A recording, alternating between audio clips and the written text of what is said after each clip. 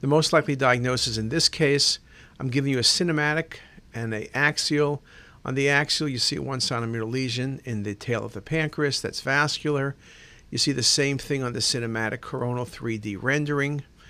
It's not an IPMN. It's not an adenocarcinoma. And the kidneys look good, so I don't think the patient has renal cell carcinoma.